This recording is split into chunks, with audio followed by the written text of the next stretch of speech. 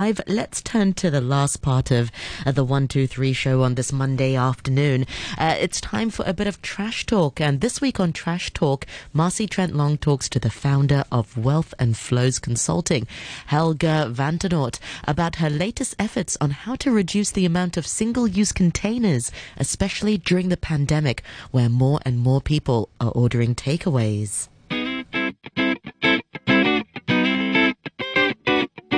Hey, Trash Talk listeners. Hong Kong's appetite for takeaway meals, already stronger than any in this region, doubled from 2019 to 2020. Massive amounts of food-related single-use packaging are sent to landfills, and used food containers are ending up scattered across our hills and in our oceans. Our guest today, Helga van der Noort of Wealth of Flows Consulting, is no stranger to solving Hong Kong's logistical challenges of reuse, reduce, recycle. Since working on the underpinning position paper for Drink Without Waste, she's now taking aim as a senior advisor at ADM Capital Foundation to work on food container waste. Welcome back to the show, Helga. Thanks for having me, That was quite Marcy. the introduction, wasn't it?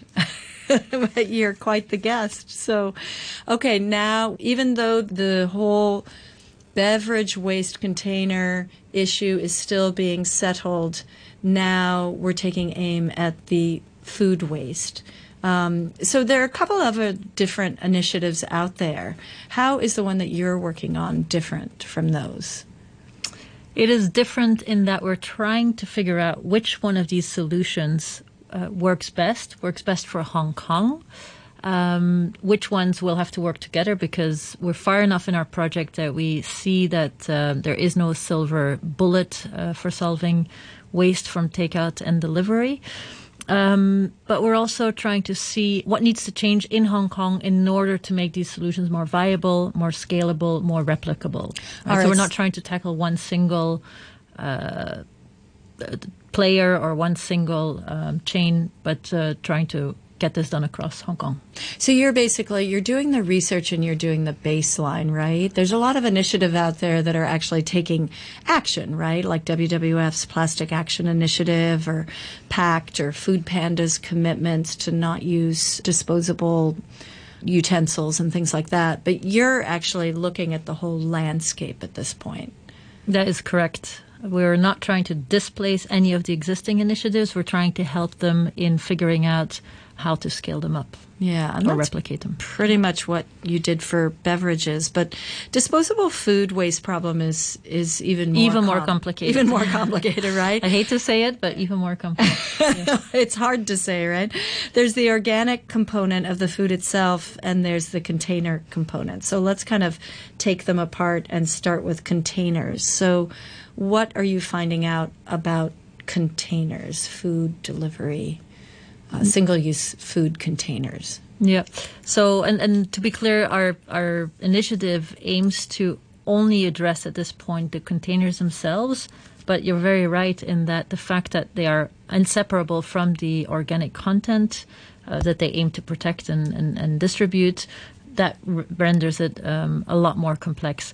So first of all, as we are establishing or have established a baseline, what's clear is that we are already not dealing with one single type of product. And that's a big difference, for example, with the prepackaged beverages, where we're essentially dealing with a liquid that is relatively easy to get out of the packaging. It's relatively easy to finish this type of product before disposing of the packaging. Now, with food waste and food packaging waste, what we see, and we do include actually beverages that are served on site or served for takeaways that are not prepackaged. What you see is, first of all, that there's a big diversity in products that we need to cover. Hot beverages, cold beverages tend to have different demands on the packaging. Hot food, cold food tends to have different demands on the packaging. But then also the channels are different. So you're in a very different situation when you are having a concrete takeout behavior versus a delivery at home behavior. That puts demands on the technical characteristics of the packaging, but also on where and how you're going to implement a solution. And then, of course, we have some specifics for Hong Kong, where we have a lot of hot, oily food. When we're studying solutions from abroad, we see that often salads are much more easy to deal with and find an alternative for than a hot, oily food or a food that tends to stain. So a lot of the reuse solutions, for example, are excellent for cold, non-oily foods, but are pretty demanding on the when it comes. The demands on these packages are very high when it comes to the kind of food we tend to serve here in Hong Kong. So have you found anything that's a definite food container no, and maybe some that are in the food container maybe? I would say any food container that ends up in the landfill should be a definite no. That's clear. And then there's other considerations around the use of food containers, where you would say even outside of the waste issue, there might be other challenges, right? The use of extended polystyrene, for example, which is still rather popular here, especially with smaller restaurants, is problematic not just for the end-of-life treatment, the waste treatment, but also what happens if it's littered, it breaks into pieces. It may not even be so suitable for some of the foods that we serve in Hong Kong. There's a degree Celsius, a threshold above which you should not be using these containers. And again, some of the hot, oily foods here tend to have a higher, because of potential chemical release and transfer. So we don't see how extended polystyrene will be part of a future solution. The solutions that we have been studying and are still studying are categorized, I would say, as follows. So we have some opportunities around recycling. Most of the containers that we have on the market are actually recyclable. So polypropylene, which are very common here, PET for cold drinks, those are recyclable. We have some smaller items. Often, some containers are PVC. Again, PVC should not be part of the solution. That should be in the no category. It should be in the no category for any type of packaging, except for maybe some medical applications. But it shouldn't be in any packaging generally. And definitely, it's a problem from a recycling perspective because it actually damages the recycling opportunity for others. So, from a recycling perspective, that's fairly clear what can and cannot be recycled, and so we should aim for. I'll come back on what what the solution could look like. Then we have reuse solutions, where we make a distinction between centralized reuse solutions, where we have a third party like Muse or right, exactly. Muse other was here party. for a while. Yeah, I don't. Maybe they're still here. They're definitely on the Hong Kong market. Where there's a central operator that provides services to food and beverage operators that provide services to consumers.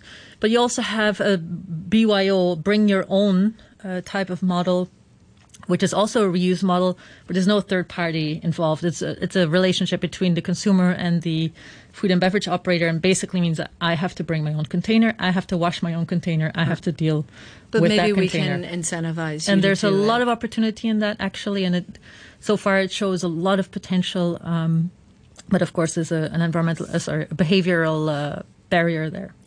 And then the fourth group of solutions we're looking into are compostables. And then, of course, you come back to the other element you had brought up before, which is these packages are unavoidably associated with organic content.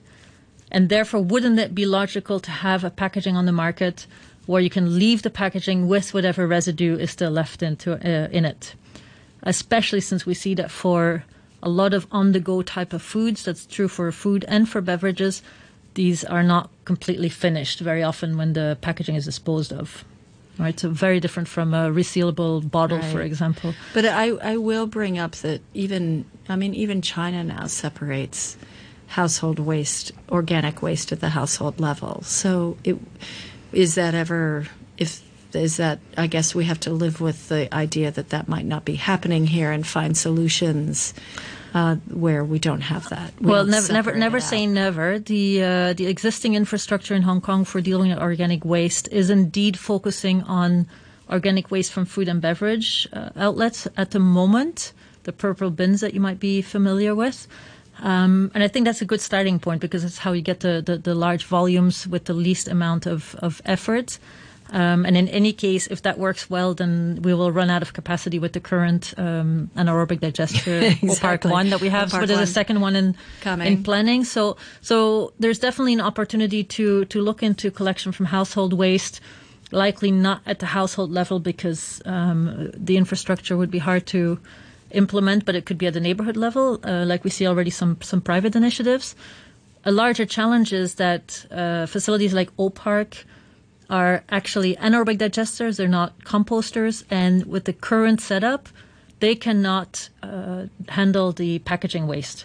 So they sometimes say you can leave it in, but it doesn't mean it actually gets digested or composted. It actually gets sorted out at the beginning of the process. Right. So at the moment, that's not a solution, but that's one of the things we're looking into. So we're saying for these solutions that show promise, what is it we'd have to do? What is it that Hong Kong would have to do? What do we need in terms of behavioral change or infrastructure change or investment in order for that to work at scale? Right? Yeah. So that's a big part of the work that we're doing right now. And when do you think you'll have some results for us? We will. Well, we already have some results, but here we have them on the table. Luckily, this is radio. When do you think when do you think you'll be publishing? So we will definitely be publishing by Q4 of this year. Will be a Rethink in the beginning of October, where we will be sharing the results. But of course, part of the initiative is not just the research, but then also working with various different parties to stimulate, to enhance some of the efforts that are already out there. The goal of the research is then to also be able to say to policymakers and investors, institutional investors, for example, what are the kind of solutions you could back or should back? Should we go for centralized wash kitchens for reuse schemes like Singapore has done, or should we really reconsider how we are planning out O-Park and other organics processing in Hong Kong, because composting is the way we should be going. So that's the type of output and insight that we're trying to that one here. Is my vote, the latter. Oops, I'm not supposed to say that. I'm just here moderating.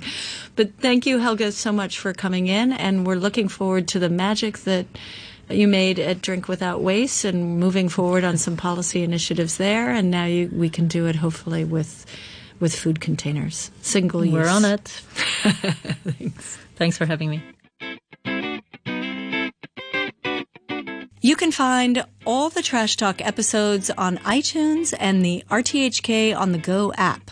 Thanks to our partners, Plastic Free Seas. If you like what you hear, I also host the Sustainable Asia podcast on iTunes, Spotify, and YouTube for a more in-depth look at sustainability issues here in Asia. Many thanks once again to Marcy Trent Long for her great feature. And she was talking to the founder of Wealth and Flows Consulting, Helga Vandenort, about her latest efforts on how to reduce the amount of single-use plastic containers, especially during the pandemic, with more and more people ordering takeaways. More Trash Talk with Marcy Trent Long coming up next Monday. Thank you very much.